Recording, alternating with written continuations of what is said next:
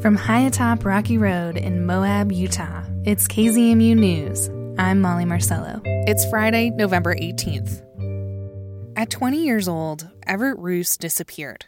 He wrote his family back in Los Angeles that he'd be traveling for a couple months, headed into canyons around Escalante, Utah. It was 1934, and Roos was on a long journey of self-discovery. He was encouraged in these wanderings, supported financially by his mother, an artist who saw creative talent in her youngest son. As he traversed the Sierras and high desert, Roos would occasionally trade and sell his block prints and watercolors. He wrote, made art, and grew increasingly attached to the natural world. And in November 1934, he penned a letter. He wrote to his brother Longville, "As to when I shall revisit civilization, it will not be soon, I think. I have not tired of the wilderness." And then he's gone. Ken Sanders of Ken Sanders Rare Books in Salt Lake City. Not only is he a titan of the rare books industry, he's also an expert on Roos. And he says in early 1935, when Roos's parents hadn't heard from their son for several months, they figured something was wrong. Spearheaded by his mom, they turned over heaven and earth trying to find the beloved lost son. But they never did. And Everett Roos has become this ghost figure of all of Canyonlands. There's still so much speculation on Roos's disappearance nearly a century later. Did he have an accident on the Slick Rock, maybe a fall, or even foul play? Do we know if he deliberately disappeared or not? No, we don't. What we have is the body of work that he left, the letters, the writings, the journals, and his artwork, both the woodblock prints and the paintings. It's this, what Roos left behind, that has turned him into a cult-like figure for generations of people drawn in similar ways to the wilderness. The creative work attached to his mystery has captivated writers and other artists since the late 1930s. Desert Magazine, in the late 30s, they teamed up with the Roos family and for years ran full pages of his artwork, writings, poetry, with pleas for help to actively find him. And they thought in the 30s he might still be alive. And Sanders says the late 1930s are just the beginning of the slew of words penned about this young man. Griffith Stegner in 1940, Edward Abbey wrote about him in Slick Rock. Bud Rush's book, Vagabond for Beauty, it's available in a wonderful... Movies, songs, poetry, so many artists have drawn inspiration from sort of an idea Roos represents. He was a free spirit. He loved, going to places like Escalante, Utah, to this day, it's not on the way to somewhere else. You have to want to get there, right? But he's become this metaphor, if you will, for wild things, for wild places, for wild people. In my mind, he's more of he's this idea at this point, and I think that's, the fact that he, disappeared is certainly helps with that mystique. Moab artist Chad Niehaus, he agrees that Roos is almost frozen in time. He will forever have this sort of youthful gumption attached to him, a confidence likely supported by his privilege to wander about in the natural world. But Niehaus says there's still a lot to relate to in his story. Something that he talked about a lot was just this dichotomy between the natural world and society, and how he felt much more comfortable out there as opposed to, in more of an urban environment. And, I think that's something that a lot of people, especially artists and a more sensitive type of people, feel that pretty strongly. And so to have somebody who, is kind of admired that in some ways suffered from that same dilemma, it's I'd say it's kind of comforting. Roos's connection to the natural world and the emotions that he experienced within it is evident in his artwork. So that's something I love about the exhibit, is just kind of getting a peek back into the artist's process. A collection of his block prints is currently on display at the Moab Museum. The exhibit traces his wanderings from the California coast to the familiar landscapes of the desert Southwest. They're a shock of light and shadow. Juniper trees, ancient structures, desert buttes. Everett Roos is sometimes criticized for like maybe not being quite there with his artistic talent. Like and that was just true. Like he was 20 or whatever. You know, he was producing this stuff when he was in his late teens. But Niehaus says focusing on that for him kind of misses the point of Roos's art. Niehaus also works in block prints. Like Roos, he depicts places in Canyon Country that carry an emotional connection for him. And he says there's just something about the simplicity of having a feeling or seeing something beautiful and just needing to get it down. That truly is the essence of making art. This concept of Everett Roos to me is that he would just do whatever he needed to do to express himself at that particular time. And to be basically living in that headspace where he's noticing the world at a level where he needs to express himself. So, you know, I think people talk more about his writings as far as kind of being an important legacy. But for me, again, I think it's an important lesson for us to not take ourselves too seriously, but to actually create, to actually do the thing. And so to not be so worried about it being the best thing you've ever done or whatever, just to actually be in this process and feeling the confidence to continue to produce and create. So when I see his work, it's a reminder to me to basically loosen up, drop my shoulders, make the art, move on. Niehaus will display a few block prints inspired by Roos's style at the Moab Museum soon. I'm just going to take a picture of every single individual. And this week, a high school art appreciation class received a special tour of the Everett Roos exhibit. Students like Lane Peterson and Monica Belafondo are the same age as Roos when he was making some of this work in the wilderness. They're pretty cool. He had a lot of cool designs. It looks like it'd be fun to do. They're pretty unique, like just being out and seeing, like just doing what you're seeing in the moment. That's pretty cool.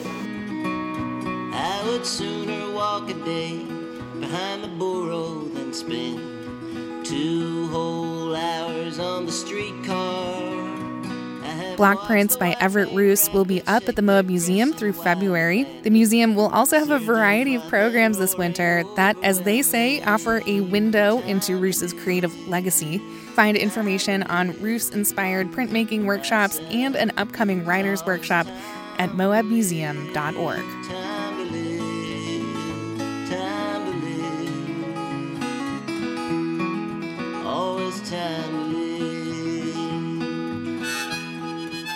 Time to Live from the album Wilderness Song by musician Dan Byrne.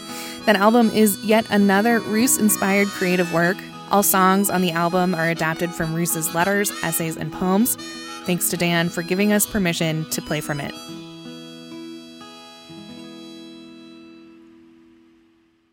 The Grand County Commission was in session this week. So, what happened at the meeting? What happened at the meeting? Whatever happened at the meeting? What exactly happened at the meeting? Maggie McGuire, editor of the Moab Sun News, answers. Commissioners approved an ordinance to allow long-term housing in non-conventional structures. The alternative dwelling ordinance doesn't approve any existing illegal campsites, but creates a path for property owners to offer RVs, tiny homes, or other structures to local workers. The program is a pilot limited to 1 year or 150 approved units. The Commission also had 2 budget workshops this week, trimming proposed expenses considerably. The proposed budget will be posted on the county website, grandcountyutah.net, by the end of November. And that's what happened at this week's Grand County Commission meeting. This exercise in civics is a collaboration between KZMU News and the Moab Sun News. Find recaps of local government meetings at moabsunnews.com. And you can watch the meetings on YouTube. Find Grand County, Utah, and Moab City there. And now the weekly newsreel, where we check in with reporters on their latest stories of the Moab area. In 1973, the Moab community was shocked when the wife of Woody Woodward, owner of Woody's Tavern, was found murdered at the establishment. Police never caught a suspect, but a new hire at the Moab Police Department is looking at the case again. Doug McMurdo of the Times-Independent spoke with Justin Higginbottom about their story. One of the big stories we have on the front page this week is I interviewed Jeremy Drexler. He is a veteran law enforcement officer. He actually retired back in 2014. He spent 23 years in law enforcement in Wisconsin. He sold and consulted government agencies on the use of drones. Mostly, first responders.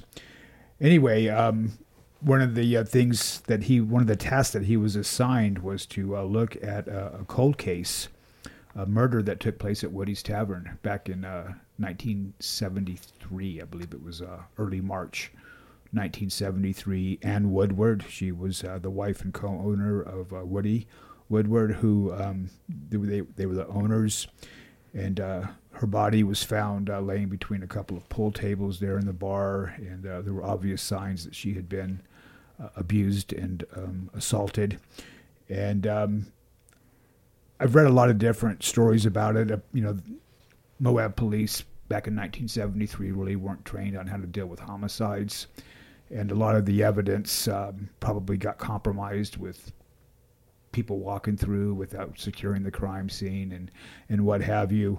But they did have some DNA, and it was tested in 2006 with no results, obviously. But now they have a newer technique, touch DNA.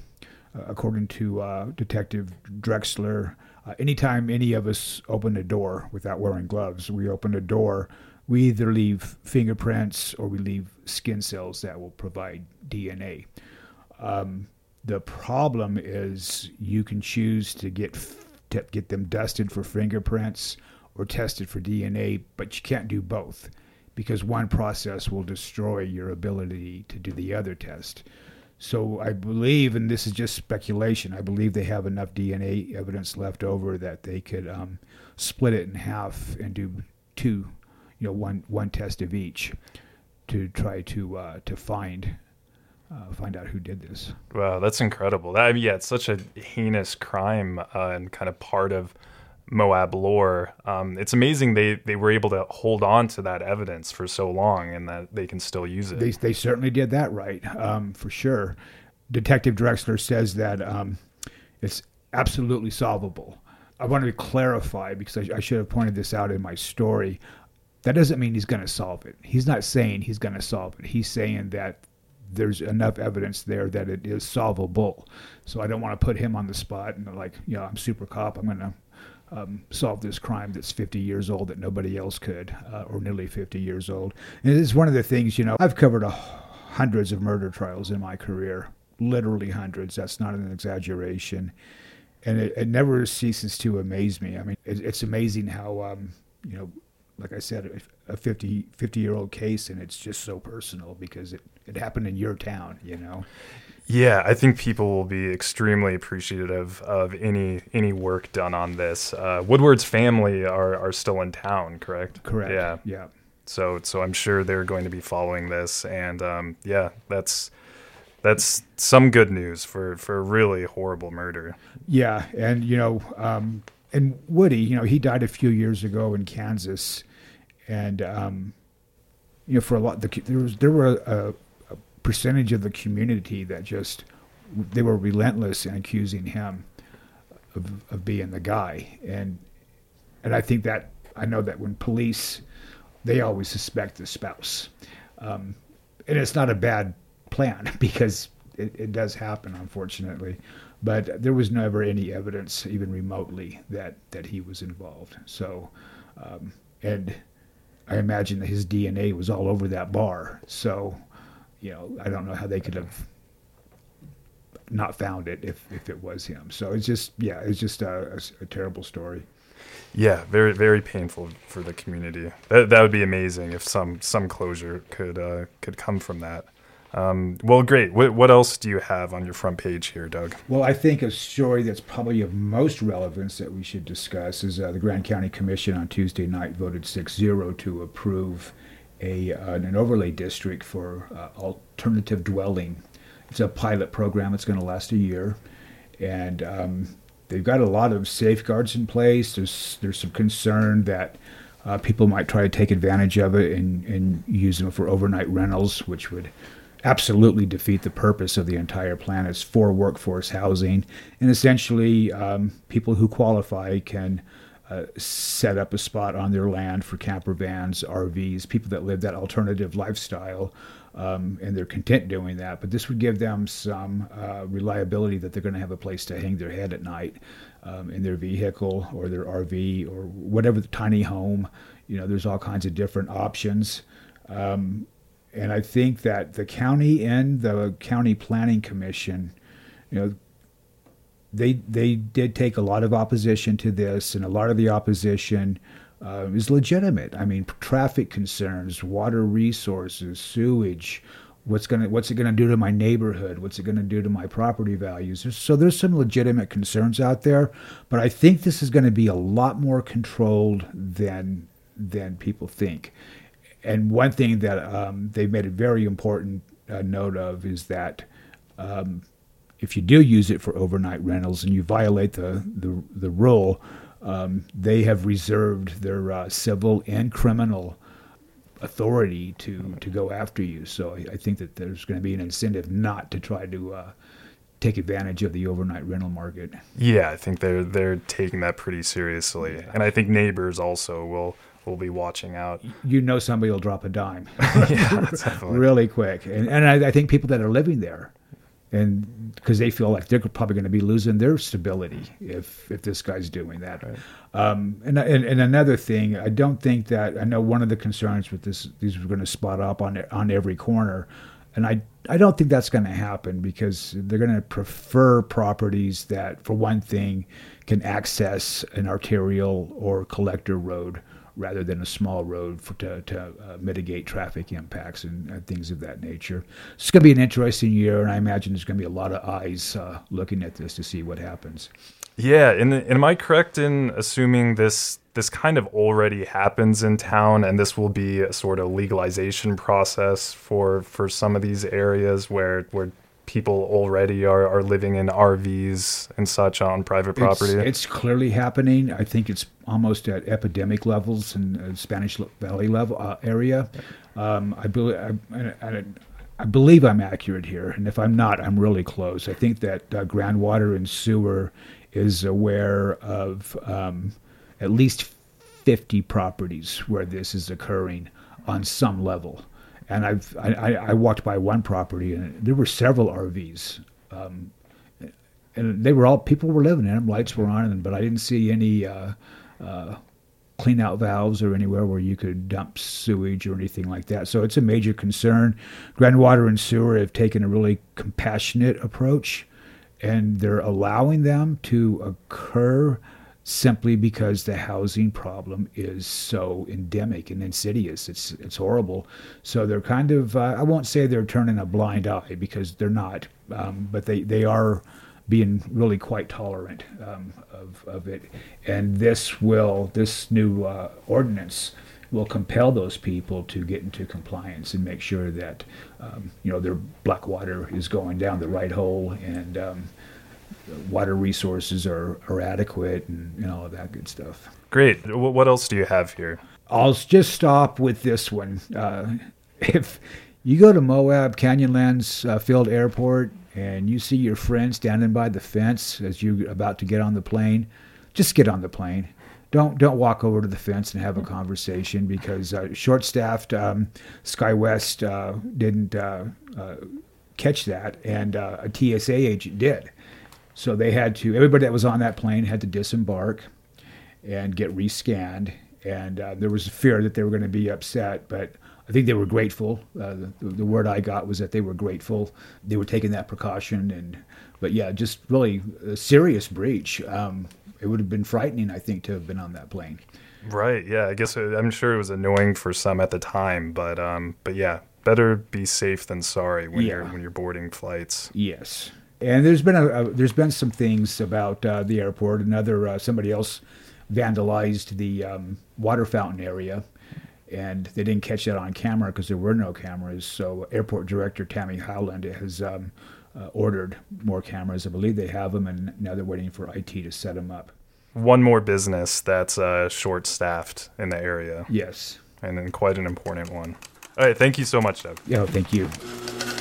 Doug McMurdo, editor at the Times Independent. Subscription info and more stories can be found at moabtimes.com. Local reporters had another story about world-famous Woody's Tavern this week. The state is threatening to revoke the bar's liquor license after the establishment closed for more than 10 days without notifying the Utah Department of Alcoholic Beverage Services. Allison Harford spoke with Justin Higginbottom about Utah's liquor license situation. World famous Woody's Tavern, which is Moab's long-running neighborhood bar, could lose its liquor license for a code violation this summer, when in July the business stayed closed for over 10 days without notifying the Utah Department of Alcoholic Beverage Services. And there's a rule that if establishments close for over 10 days, then they have to get permission. Right. And so we did a story about this and heard the kind of background behind them having to close. Can you explain what that situation was? Yeah, so it was kind of a perfect storm of events. So I talked to Sherry Beck, who is the owner of Woody's Tavern since 1991. And she said the bar had this string of troubles throughout the summer. And so it started when this motorcyclist backed up to the open door of the bar and revved the engine, which filled the bar with exhaust fumes and the smell of burnt rubber. And then somebody snapped a picture of a Woody's employee allegedly drinking while working, which Beck said was not true. But DABS, that's the Department of Alcoholic Beverage Services, got a hold of that photo, served Woody's with a notice to close for a few days as punishment. And so they were scheduling that, and then in the last week of June, the new air conditioner Beck had bought for the season died. She was told it would take a week for the system to be fixed, and meanwhile, the swamp coolers were broken. So she posts this sign on the door that says, "On vacation, July 3rd to 14th." And she thought that the rule was anything under 2 weeks you would have to notify DABS. And so she decided to close for these 12 days because she needed to close for a couple days for the employee thing. All of these things were broken. She also had this feeling that something else was likely to go wrong. So she sends a photo of the door with this on vacation sign to DABS as proof of closing. And then halfway through this week, something else did go wrong. The sewer pumps broke. And so Beck found herself personally cleaning out the bar's sewer system, and the heat and the smell, which she said was miserable. And so everything was broken. Everything was chaotic. She had this incredibly chaotic 12 days trying to get Woody's back open by the 15th within this 12 days that she thought she had. And last week she received a notice from DABS that she broke this 10-day closure rule, and her license would be automatically forfeit. And Beck is expected for a public hearing at the next DABS commission meeting on November 29th in Taylorsville. Yeah, and as listeners know, Woody's is such a cultural institution in Moab. It's been around forever, and it's just such a meeting place for locals, and of course for tourists, but especially the people who work here. If Beck loses her license, that's a pretty big deal, because she would have to reapply for one. And could you tell me a bit about the situation with liquor licenses in Utah? Yeah. So this whole conflict really illuminates this ongoing issue of liquor licensing in Utah. So Utah is one of 17 states in the U.S. where liquor licenses are subject to a per capita quota. And there are a variety of different licenses in Utah. A bar establishment license, which Woody's has, means only customers over 21 can enter the establishment, and those customers can order any alcoholic beverage, beer, wine, or liquor, without needing to order food. So these licenses are very coveted in Utah. The bar establishment one is the only one that allows customers to order any alcoholic beverage, and only an alcoholic beverage. However, the quota is that statewide, there's only one bar establishment license to every 10,200 people. So currently there are only around 330 licenses up for grabs for bars in the entire state. And that is not a lot of licenses. So competition for these licenses is really fierce. And also, most bars are located in Salt Lake County, and as of November 16th, 197 of those 300-ish licenses were located near Salt Lake City. Grand County currently has 5 retailers with bar establishment licenses, including Woody's.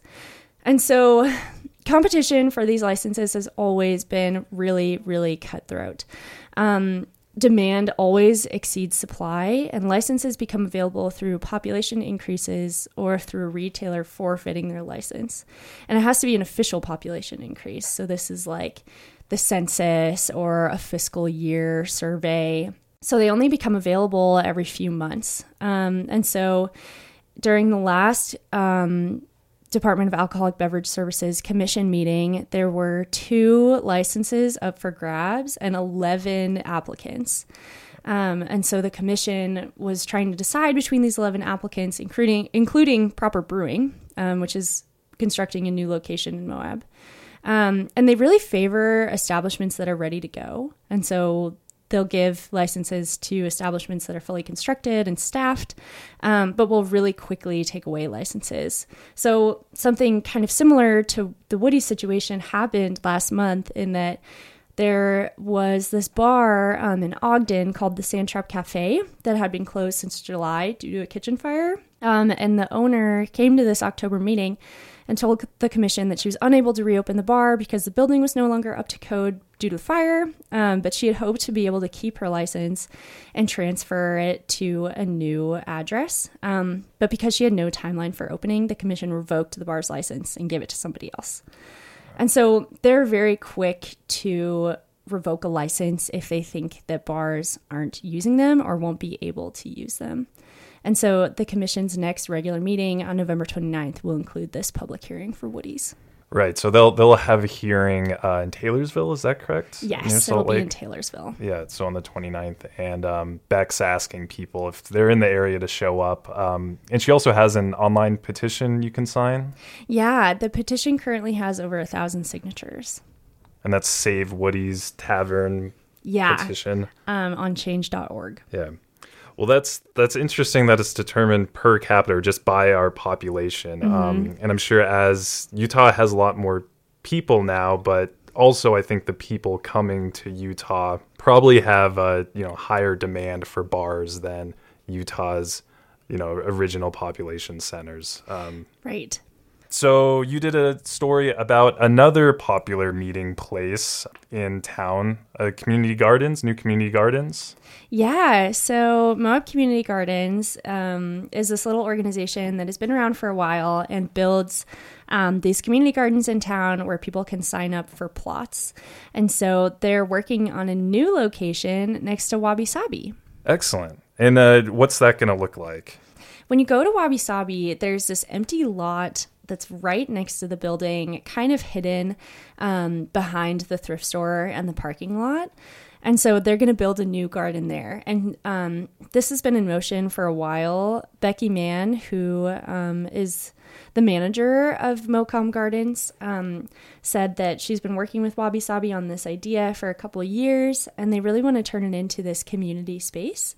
And so as a community garden, it'll have a number of 4 by 16 foot raised beds, and the raised beds have 2 foot high walls. They'll have amazing soil because Becky really knows what she's doing in making soil, and people will be able to sign up for them at the beginning of next year. Awesome. And what are community gardens? Like, what does that involve? Yeah, so when you sign up for a community garden space, you can pick between a level of different space. So like there's like a 5 foot by 10 foot bed, or these ones will be 4 by 16 foot beds.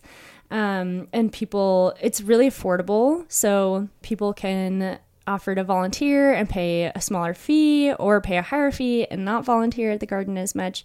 But you basically just get a blank plot of soil, and it's all irrigated. And so it's really just an opportunity for people who maybe don't have gardening space at home, or are only going to be here for one season, or want to be able to tap into the knowledge of more experienced gardeners. To have a space to do so. So I talked to Becky Mann about the community garden spaces, and she said she really likes them because there's a lot of mixing in garden experience levels and age groups. And it's an opportunity for people to talk to people they may not normally talk to. And especially with the new location at Wabi Sabi, it's so central and close to town. She expects that a lot of people will be able to walk there, or maybe they'll just meet there to spend an afternoon outside in this piece of earth that's theirs. Awesome. Well, I love visiting a town and kind of stumbling across these like neighborhood gardens and little hidden spaces that you wouldn't think there would be people growing vegetables there. It's kind of nice. So it's cool that Moab's getting another one. So what else do you have this week?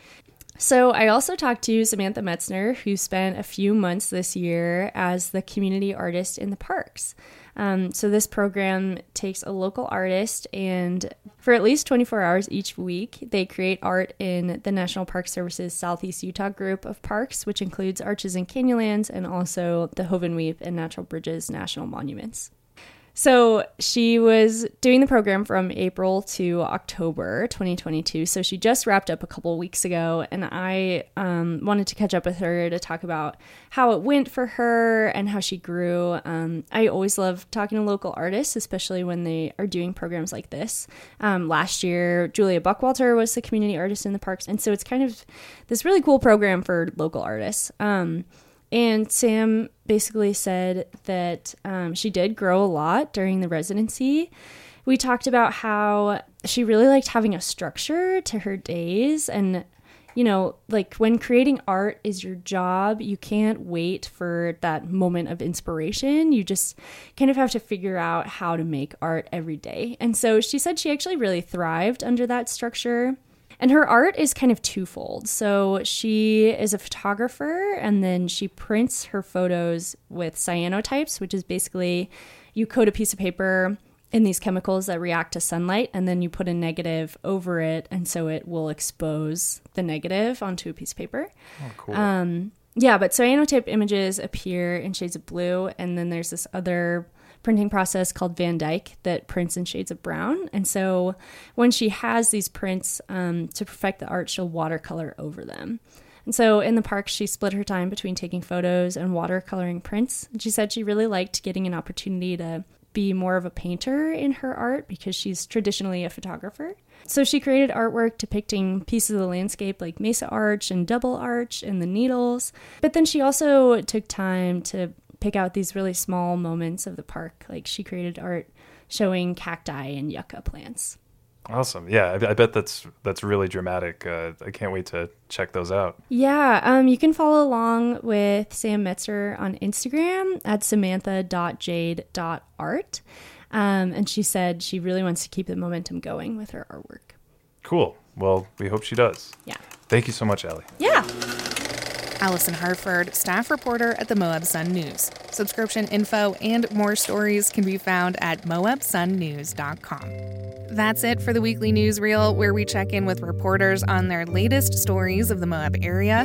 You can find the pieces that were mentioned today in the show notes at our website, kzmu.org, or wherever you listen to the KZMU News podcast. As always, thanks for tuning in and supporting KZMU, community-powered radio.